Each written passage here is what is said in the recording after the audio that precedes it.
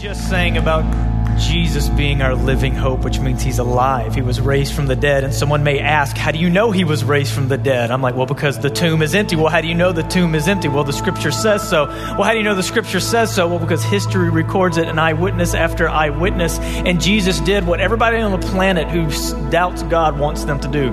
Well, if God were real, why don't he just show up and prove himself? Okay, if God showed up right now and said, I'm God, would you believe him? No. What would he have to do? Would he have to do something only God could do? Like what? I don't know. Control the weather. Okay, check. I don't know. What else? Cause the blind to see. Check. Heal the lame. Check. Live perfectly and never say or do anything wrong. Check. How about this? Raise from the dead and appear to hundreds of people, and then just let people watch him ascend into heaven and have nothing but eyewitness after eyewitness. Guess what? There were those who were eyewitnesses to these things that they say, we want God to show up and prove himself. They saw it with their own eyes, and there were hundreds, thousands of people who still didn't believe. But for those who have hope, who have faith, who know that our faith is not blind, but it is sure. Our hope is living, and Jesus is alive today. And because of him rising from the dead, everything that he did for us, all of our sins being promised to be wiped away, you can have assurance that they have been. And because he rose from the dead and he said it was finished upon the cross, he's at the right hand of the Father, you can have assurance and confidence that what we're about to do right now, which is pray, come boldly before God and ask him to help us, you can have assurance that we can do that without fear, knowing that God's going to accept us, even with our mistakes and our failures. So let's collectively as a church, let's go together before the throne and ask God to help us this morning.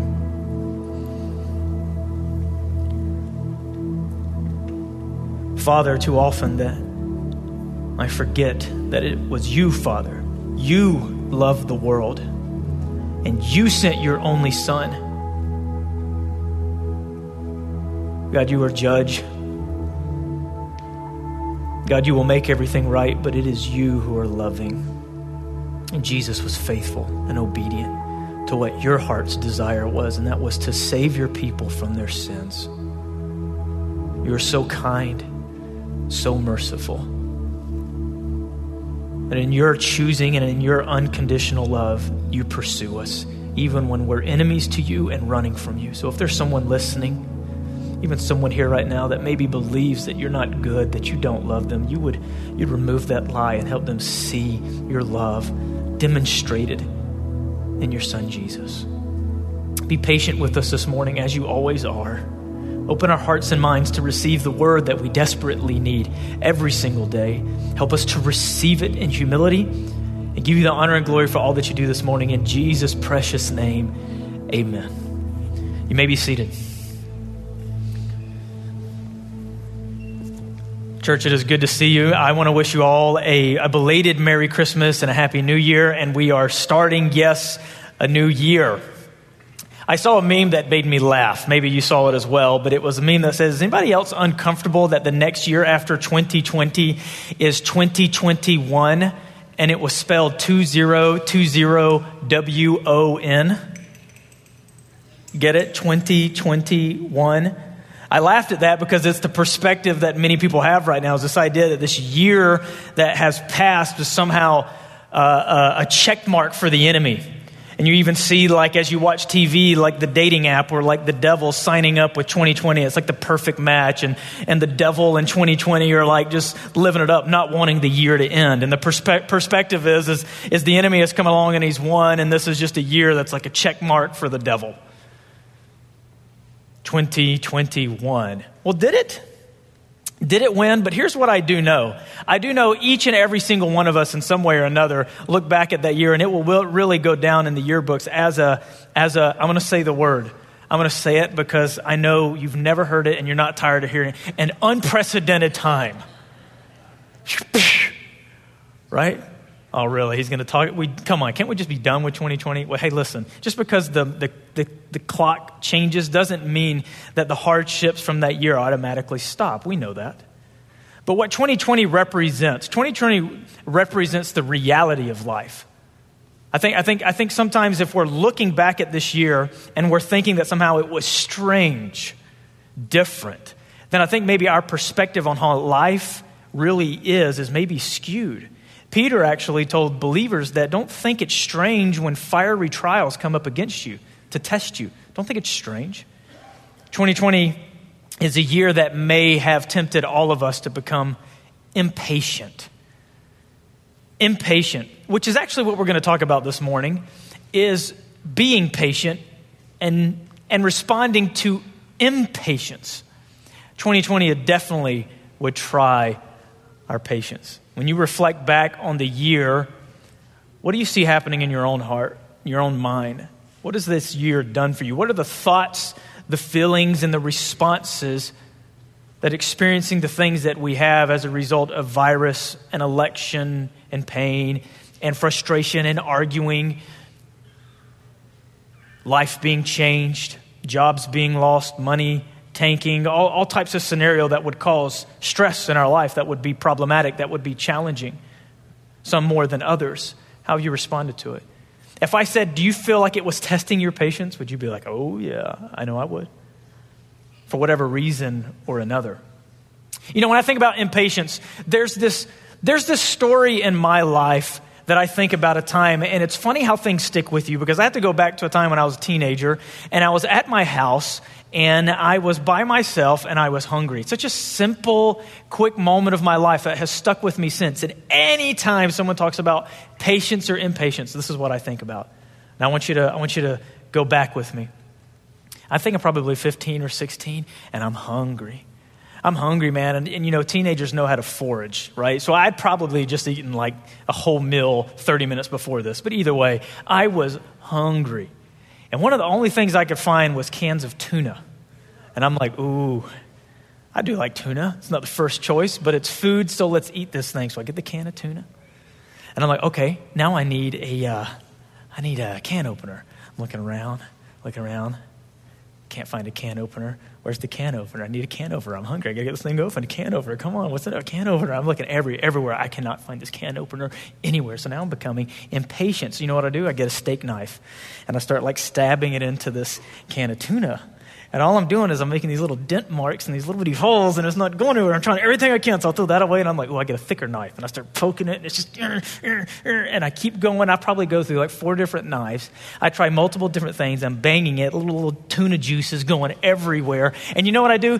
The point of impatience built for me as I was trying to suffer through getting this little thing that I wanted, and I couldn't get it. And next thing you know, I walk outside, I open the screen door, and I take it like a Frisbee, and I just chuck it, and I watch this can of tuna like a UFO disappear into the sky.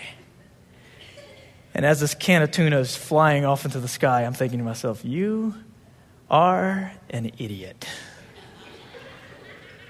So I go inside and I stay hungry till the time mommy comes home and helps me find something to eat. Impatience. What do you think of? What's a moment of your life when you think of being impatient? We all have them. And we have the funny moments, right? But let's get a little more serious.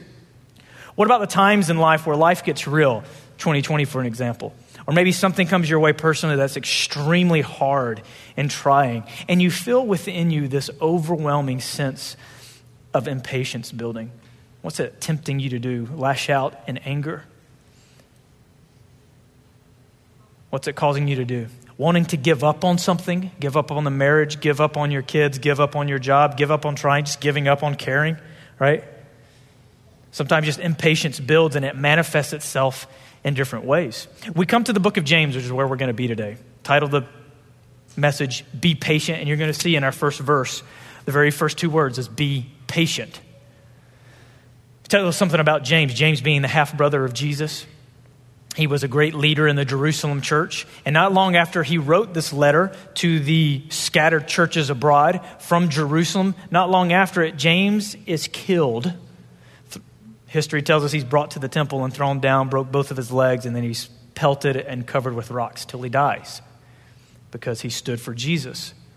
So as James is writing this book to people who would be tempted to become impatient and not endure hard times and sufferings, and they would let the circumstances around them close in on them and shatter their faith. This is really what's at stake when you live life and you have experience after experience of hardship. Eventually they build on you, and what is it producing within you? Is it producing endurance and patience, or is it producing in you a trajectory where you're like, man, I know if I keep experiencing this, I'm going to lose it. I'm going to lose it.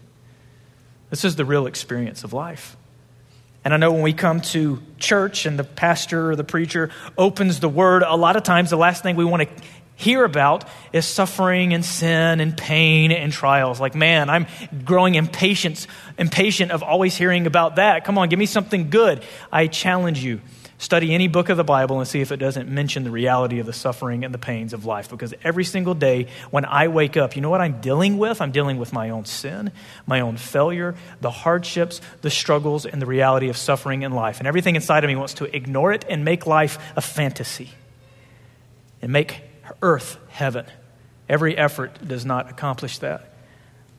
So anytime we open this, we're going to find hope for the reality of life that we experience. James is going to give us some hope. Here's what I want us to give us this morning.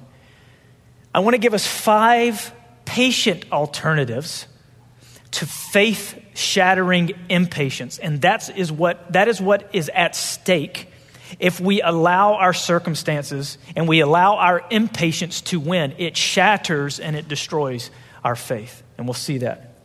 The book of James is written in the very beginning of the book. Many of you know that passage in the first chapter where James says something crazy. Let me read it. He says this. This is super crazy. It's in chapter 1. And he says this.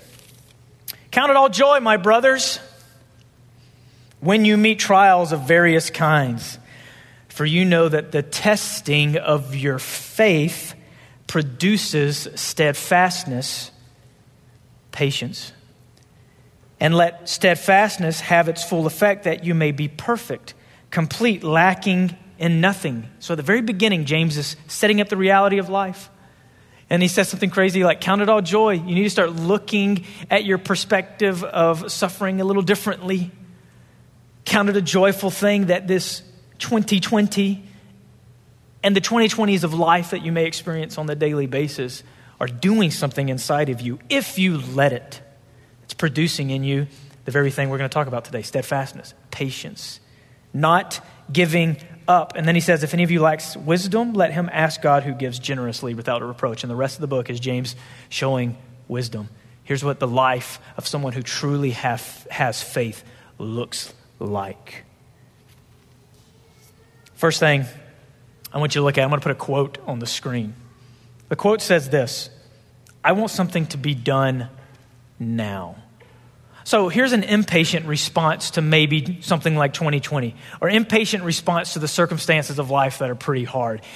You ever felt like this? I want something to be done now. You're seeing something happening, you're looking out in the world, or you're looking in your life, and you're seeing some type of injustice, or you're seeing some type of struggle, or trial, or persecution come your way, or in the world, and inside you, everything wants to fight. I want something to be done now. Impatience, if it wins, will cause you to take matters into your own hand. But James says this: as you're living on earth, the first alternative to this type of impatience you need to have when you feel this way is to first wait confidently for Jesus to return. Wait.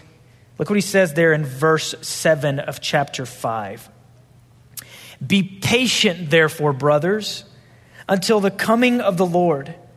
See how the farmer waits for the precious fruit of the earth, being patient about it, until it receives the early and the late rains. You also be patient. You see, when James wrote this point, starting in verse 7, he had just got done talking to the rich people who oppress people and who take advantage of people. And he gave them strong warning that their life will corrode just like their silver and their gold. James talked about in his book earlier not to show partiality to the rich, but a warning to the rich to exalt in the humility of your lowly reality of life. But then he comes to verse 7 here, and it's like he's talking to those who are being oppressed. Where in your life do you feel like you're being oppressed, taken advantage of? What's over you that's causing you to stress, to want to give up, to build impatience within you? What's causing you to want to take matters into your own hand and say, I can't wait any longer. Something needs to be done now. James says this, be patient. Be patient. And then in your patience would involve this, waiting patiently and confidently for Jesus to return. Now, why in the world would that be a proper alternative to impatience? It's kind of like, duh, of course. But what is it about looking to the return of Jesus, which the Bible says he is coming back and it is imminent? And when James wrote this, the people were very expectant that Jesus could return any moment. We're 2,000 years later. How much closer are we to Jesus returning than when James wrote this? It's even more true. And the expectation and the anticipation and the confidence that Jesus is going to come back should be growing in us even more so. But why should this be a focus of us when we experience the 2020s of life? Because what does it mean when Jesus comes back? Everything that you see that is catastrophically wrong with the world is going to be fixed when Jesus comes back. It is your living hope. It is your reality that everything that I see that is wrong with the world now, the evil and the injustice and everything that seems to be growing and prevailing, it seems like nothing I do, it makes it go away. Nothing makes it stop. There's still people progressing evil and more evil in the world. And look what's happening to me. Look at this. Look, I can't stand it. The world shouldn't be this way. You're right. It shouldn't be this way. And Jesus has promised, I'm coming back to bring recompenses to everyone. And everything that you think that's going on right now that's going unnoticed and unpunished, don't worry, I'm going to deal with it. That's why you look to the return of Jesus, because everything will be made right one day. But you also take the example of the farmer, James says. He says this, see how the farmer waits for the precious fruit of the earth, being patient about it until it receives the early and the late rains. You also be patient. There's something to know within that analogy there. Like a farmer goes out and he plants the seed, and all he can do is wait. What is in his control, the farmer? It's the planting, and then what? The waiting. He's completely dependent on the rain to come and cause the seed to take root and to start to sprout and germinate. Both the early rains that gets it going and the later rain that sustains it. The farmer's completely dependent on that. All he can do is wait, but he knows it's going to come. And so James is saying, be like that. Listen, the 2020s of life and the cans of tuna in your life, whatever it may be for you that you know as I'm saying it right now, you're thinking about that person or that job or that scenario, whatever it is that is tempting you to just lose control, shatter your faith, cause you to be like, I'm done being that Christian guy or girl. James says, wait. Jesus is coming back. And there's something that I want to produce within you. And I've left you here on planet Earth. Read the rest of James. You'll see that God's goal is to leave you here and produce something within you that will be evident now for others to see. And it is very important that you go through these trials, because these trials will produce the very patience and the things that you need. Be patient. Wait confidently for Jesus to return. What about this? Maybe some of you are thinking this, though. I don't think I can last. I get it. Wait, be patient, but I don't think I can handle what I'm experiencing any longer. Ever been tempted to say this?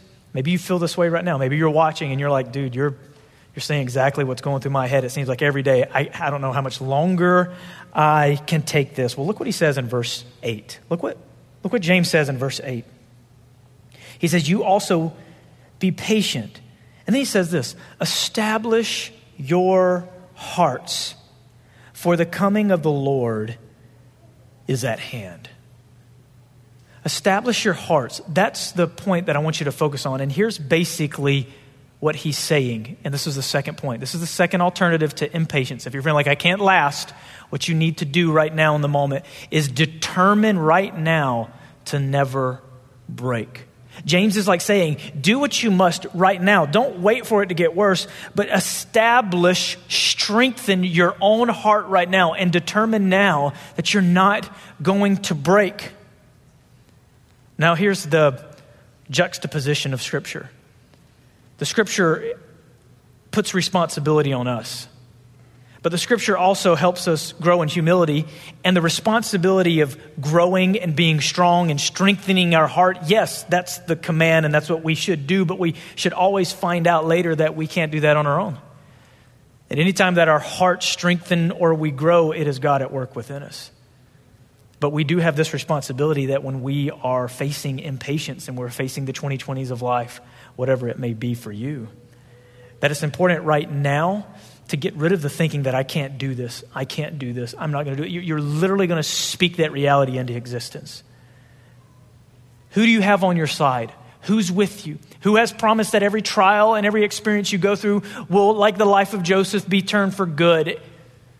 Who is it that is saying and has shown you don't see what's in your future? You don't see how I'm going to use this. You don't see who's later down the road that you're going to meet that I'm going to bring to you that's going to be at the last leg just like you are, and I'm going to bring them to you so you can comfort them with the comfort I've given you. You must endure. You must endure. This is so much bigger than you just hurting and not hurting. There's so much more to it. I'm going to use it for your good. You can go through this if I'm with you, so you strengthen your hearts now and determine, I don't care what's going to happen. Yeah, I can sit here and think about what's going to happen in America and the world with coronavirus and the second string and finances and the economy and whatever. God's already told me there's going to be trouble in this world. I've already been told that it's going to get worse and worse. I already know that technically there's nothing I can do about changing the morality of the world because the world does not know God. The best I can do is wait patiently, be a believer, shine light so that God, through me, can rescue someone's heart and bring them out of darkness, which is the only thing that will bring change to this world. And so I'm going to determine right now that no matter what happens, I'm not going to break. I'm not going to give up on my faith. I'm not going to give up. Too many people are giving up and walking away. Didn't Jesus say something about soils and seed? 4 different kinds, and there's only one. There's only one that's real. There's one.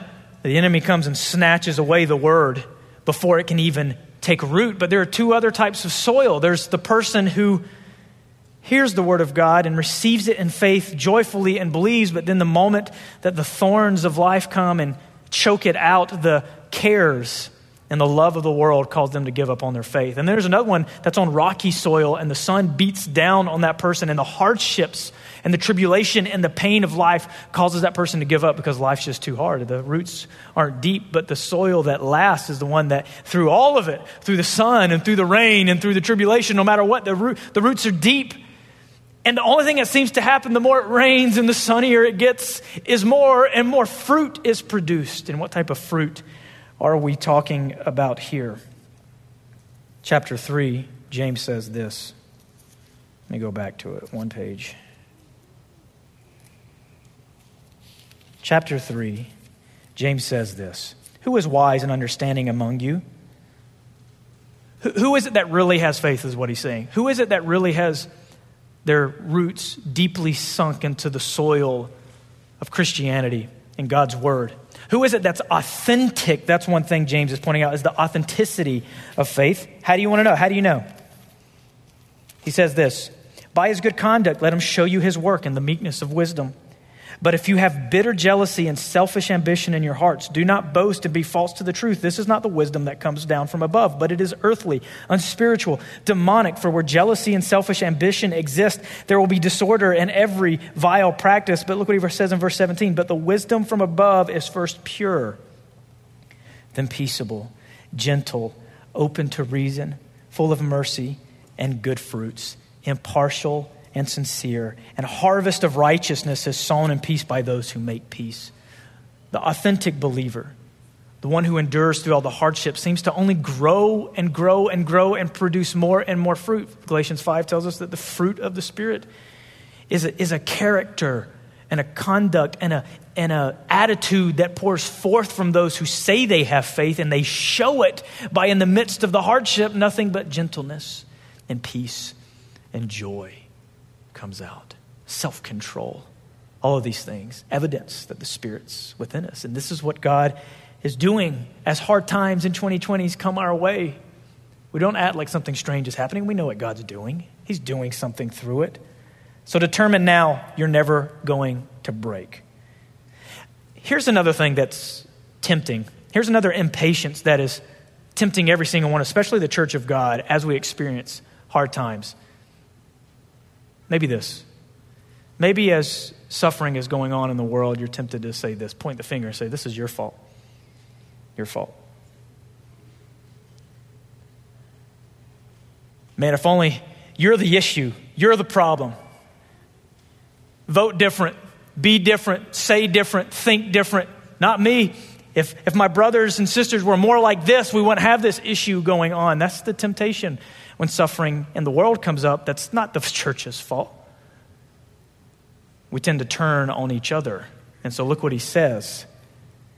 It's the patient alternative to that temptation in verse 9. He says, do not grumble against one another, brothers. Do not grumble against one another, brothers, so that you may not be judged. Behold, the judge is standing at the door. This one's hard for me, right? Because when I read this, my mind is flooded with the moments of my life when I'm gossiping and I'm murmuring about my brothers and sisters, and I'm taking the stance that I'm the judge and I know what's best, and I'm going to sit there and point my finger or point my heart and act like I've got everything right. If these other people would just fall in line with what I'm doing, everything would be great. Although we may not literally say that to ourselves, we believe that and thinking that when suffering comes along, we want to cast the blame on the people who are closest to us. And he says here, the motivation to not do this, we must resist turning on one another. Because he says here, so that you will not be judged. I don't know fully what that looks like, whether that judgment is now or whether it's later or a little bit of both. But it seems to be a great motivation. Like, hey, listen, James is saying, don't do this or judgment's going to fall upon you. We do know that Jesus said, judge not lest you be judged, meaning that the same judgment you put on someone, you better be ready. If you're ready to judge someone's character or judge them, you better be ready. You're not going to receive mercy. That same judgment is going to come straight to you, to us. It is very important that when times are hard, we resist turning on one another. And if I can be honest, from my own perspective, what I have seen, especially through 2020, is like this cataclysmic divide in the church where people are like taking little cliques and stances and pointing the finger across at every other little group. Man, I've seen this bubble up and build up. And James is like, same thing with the church in the early church as well. The same thing was happening. They were suffering and they were arguing and complaining and grumbling against each other. And James is saying, listen, you're pointing your finger at the wrong people. You got to go through this together. And guess what? You know how you go through it together? It's not that you are all on the exact same page or doing everything the same way. It's that you show mercy to one another. Because guess what? You're all in the mud. We're all sinners. We all have fallen short. And we all have been in great need of mercy and compassion. Remind you of the parable that Jesus gave of the man who was forgiven a debt, hundreds of millions of dollars. A debt so huge, even from money stances, especially in this day, it was hard to even comprehend. Freely forgiven. Oh man, how that would feel to have that type of weight taken off your shoulders. And Jesus says, but then that man who's forgiven goes to one of his servants who owes him like a month's wage, like $500, chokes him and pushes him up against the wall and says, pay me what you owe me. And the guy gets down on his hands and knees and he begs for mercy, please forgive me. And he throws him in jail. But what did Jesus say? Jesus said the master of that man who was first forgiven heard about what he did to his servant, called him back, and he said, you wicked servant, I had mercy and compassion and forgiveness on you. Shouldn't you not have also done the same thing from someone else? And so what he did, he said he took that person, he threw him into a place of weeping and gnashing of teeth. This is so serious that Jesus even says, forgive if you want to be forgiven. If you don't forgive others your debts, I won't forgive you. This is so paramount to being a Christian. Showing mercy and showing forgiveness to every single person in your life, regardless of how much of a debt and offense they have against you, because there's no debt and offense against you that's bigger than the one that God had against you, and he forgave you. So God says, this isn't about being right or wrong. We're all wrong. I came in and secured it through the rightness of Jesus and made you right and made you mine. And I'm enduring evil for a time. You look out into the world and you see the evil going on. God knows it. And he knows when he's coming back. He is enduring and putting up and patiently waiting and allowing evil so that others can come to the knowledge of the truth. And he's going to bring others into the fold through us as light in the world. But we can't do that if we're showing through our attitude with one another that the gospel isn't real. Who is it right now, as we're talking? Who is it that you're tempted to be like, man, that person? Family member? Someone in this room? Who is it? Listen, I'm telling you, there is no excuse. If you know Jesus or say you do, and you have been forgiven, there is no offense that can come against you that you don't have to forgive and show mercy and compassion to. Don't throw that person in prison.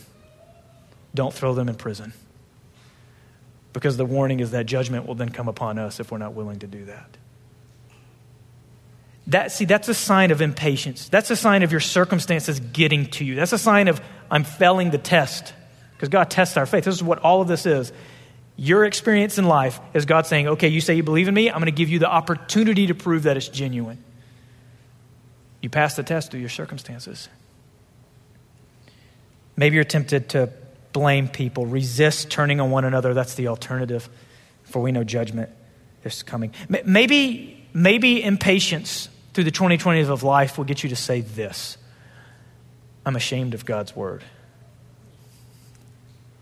Maybe these circumstances of life are putting you in a situation where you're like, man, I know I need to be more vocal. I'm being more put in positions where I need to speak up for God, and I'm starting to experience that I don't really want to say what God says. I'm starting to look out, and I'm very acquainted with worldliness. I very much understand and know the hearts and the minds of a person.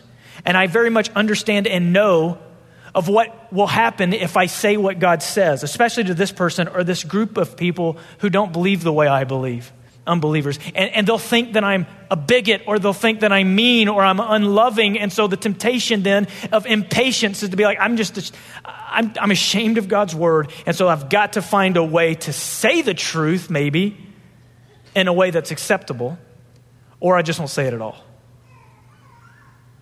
Jesus said, whoever is ashamed of me and my words, I also will be ashamed of as well.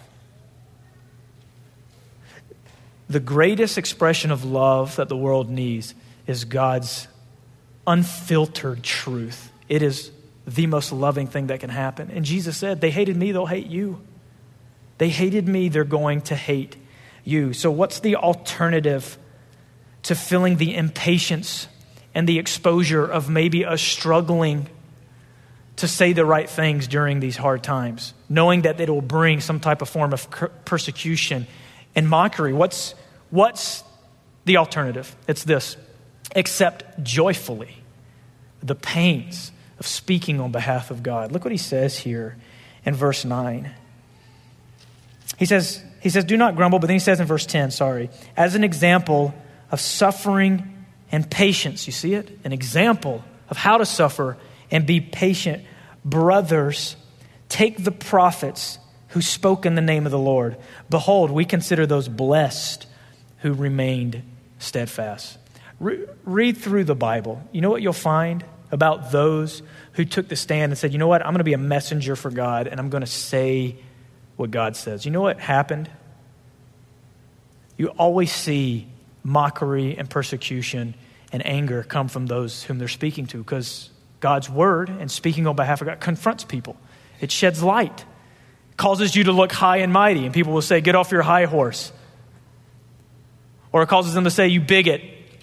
Or it causes them to say, you're not loving. That's not how you love people. This is how you accept people. And the world is constantly trying to tell you that what you believe is evil and mean-spirited, and what the world has to offer in acceptance and love is the true, real, loving way. I don't know about you, but I don't know anyone in the world who's given up their only son for me. God has proven that he has the way of love, and he is the one who has made everything. He's determined what's right and what's wrong. And we're the ones who've gone astray and said, I want to live life the way I want to live it. Listen, the world of suffering, the 2020s that we live on, is a result of us getting to do what we want. The world we experience now is the world where we said, peace, God, we don't want you. We want this tree of knowledge of good and evil. And God says, okay, I'm going to let you have exactly what you want. Go out and live life the way you want it without me and see what happens. And thank goodness God doesn't leave us in that. He pursues us. And he's constantly inserting himself and chasing us and following us. And saying, I'm here for you. Wasn't it God's word? Wasn't it the word of God that reached our hearts and saved us and brought us to a place of asking for forgiveness and repentance? Why in the world would we be ashamed to tell that to other people? Maybe you're tempted to think and see the moments of impatience where you're like, man, I just can't do this. I gotta either not say what I believe, or I gotta try to find a way. And I think it's really what we try to do. You said I'm too aware of how offensive God's word is, so I'm always constantly trying to find a way where it's palatable for people. And if we're not careful, we'll water it down to where it's not even God's word.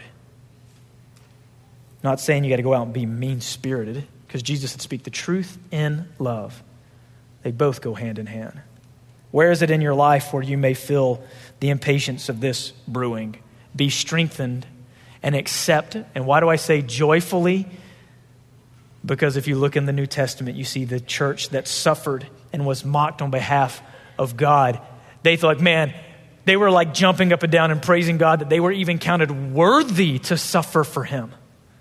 So we need to change our perspective. Take our eyes off the trees and the faces in front of us. Look past the trees to the summit of where Jesus is standing and looking down on us and smiling and receiving such a pleasing response from us as he sees us suffering on his behalf. And accept that joyfully. He says here, we consider those blessed who suffered and were patient as they spoke in the name of the Lord. But your circumstances around you, and especially the enemy, wants to do everything it can to beat you into submission, to not bring up and speak God's word. How about this? This is the culmination, though. This is the culmination of hard times and all of this, of what we're tempted to say. This is the culmination of faith-shattering impatience right here, is to conclude this. How could a loving God let this happen to me? Where is it you're tempted to say this? Where is it in your life that you've experienced maybe the death of a loved one? Maybe it's a volatile spouse situation. Maybe it's children that are run amok and that are prodigal. Maybe it's finances, whatever it may be. What is it in your life that you keep experiencing or are experiencing that is tempting you to lose patience and say something like this? Man, God, why are you letting this happen to me? I thought you said you're loving. I thought you care for me. Impatience will conclude itself in you making a belief in your mind of faith, believing that God actually isn't good. Look what he says here. Verse 11, behold, we consider those blessed who remain steadfast. You have heard of the steadfastness of Job, and you have seen the purpose of the Lord, how the Lord is compassionate and merciful. Now, some of you are probably thinking, okay, James, you're trying to make a point of how merciful and compassionate God is by bringing up the story of Job. Maybe you stay away from that one before you talk to me about God being merciful and compassionate. And if we say that, it just goes to show you our misunderstanding of Scripture. It goes to show you the perspective we already have. We look at the book of Job and we immediately conclude God's harsh. He says there, you have seen the purposes of the Lord. He's making the point. He brings up Job to say, you've already seen in the life of Job. You see it clearly. Almost fell. You see it clearly what God was doing in Job's life. Yeah, the enemy came and ravaged his life. What was the example of Job? He remained steadfast. He wouldn't even let his wife convince him to curse God and die. And all of the bad advice of his friends, he endured it. And then Job got to plead his case. And what did he learn from God?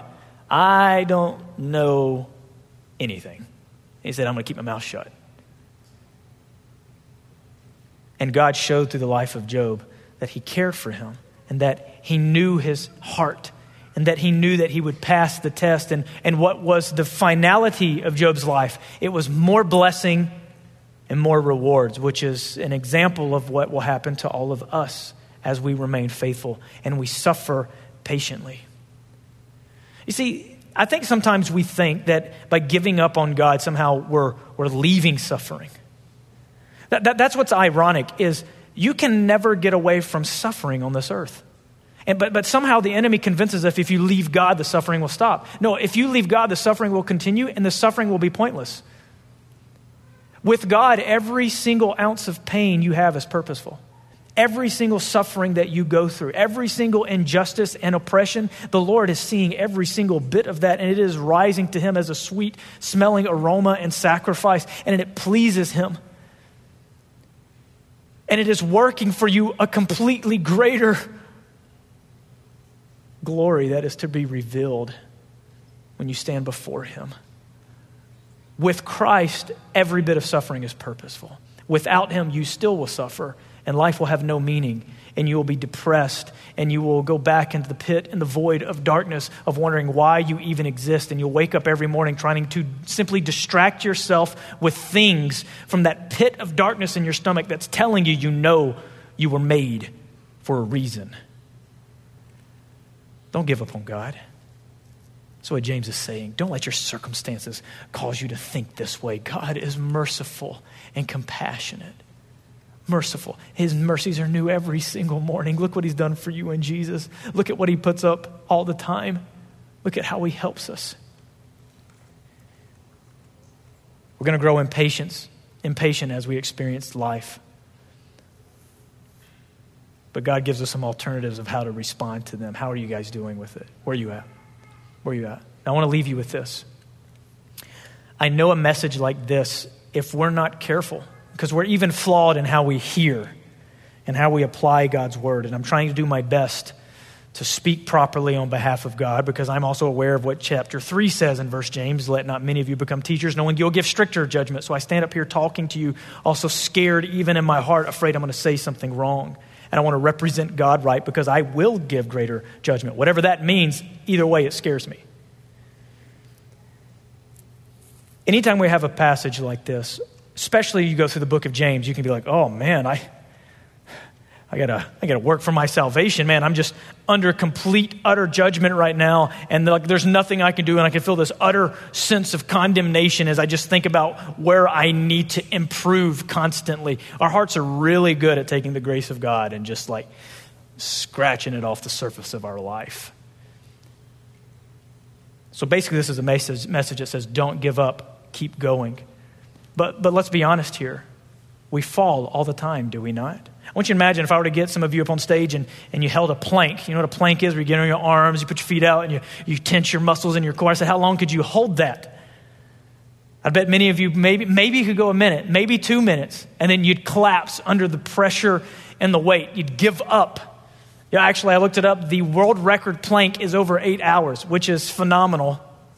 But still, it came to an end. There's only so much human exertion can do. And if we go away from a message or a passage or a book like this thinking, I've just got to hold that plank longer, then we will completely miss the grace of God that's there for us when we're constantly falling.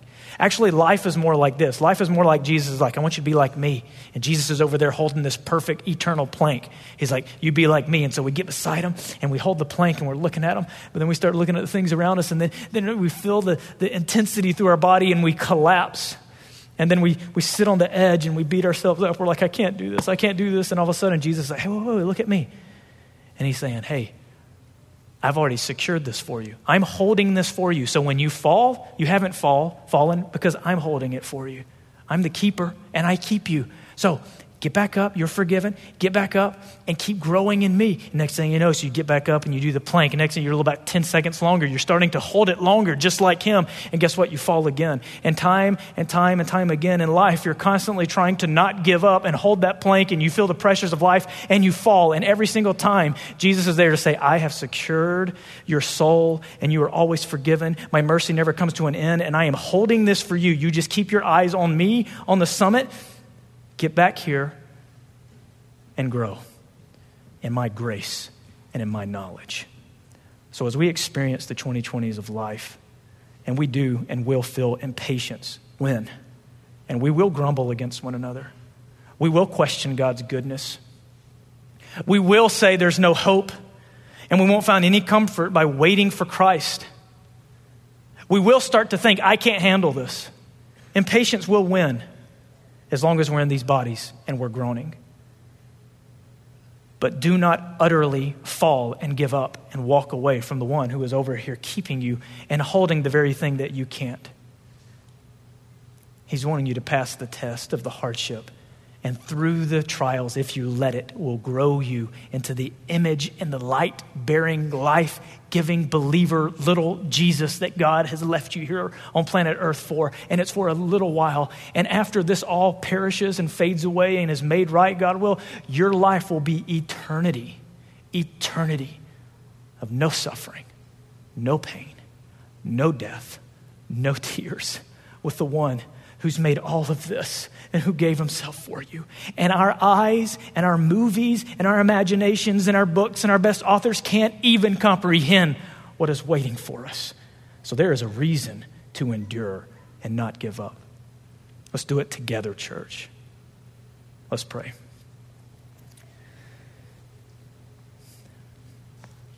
Father, you know what our hearts need. You know what each person's going through. You know where there's pain. You know where there's questioning. You know where there's lies of the enemy. There's depression and there's anger and there's impatience. You see it all and you love us through it all. I pray that you would help us to strengthen our hearts, to determine to live our life for you for the rest of our days, and together in unity with one mind, singing praises to your name. We will go about 2021, 2022, 2023, all the way until you're coming back. We will never stop because you are worthy. You are worth it all. And everything we go through is something we can joyfully accept and say, thank you for letting me to suffer on behalf of your name. God, help me honor you through it all. God, you're worthy. Help us to understand that's what worship is expressing how worthy you are. And we'll show that by our life. But God, we need your help. We pray it in Jesus' name. Amen.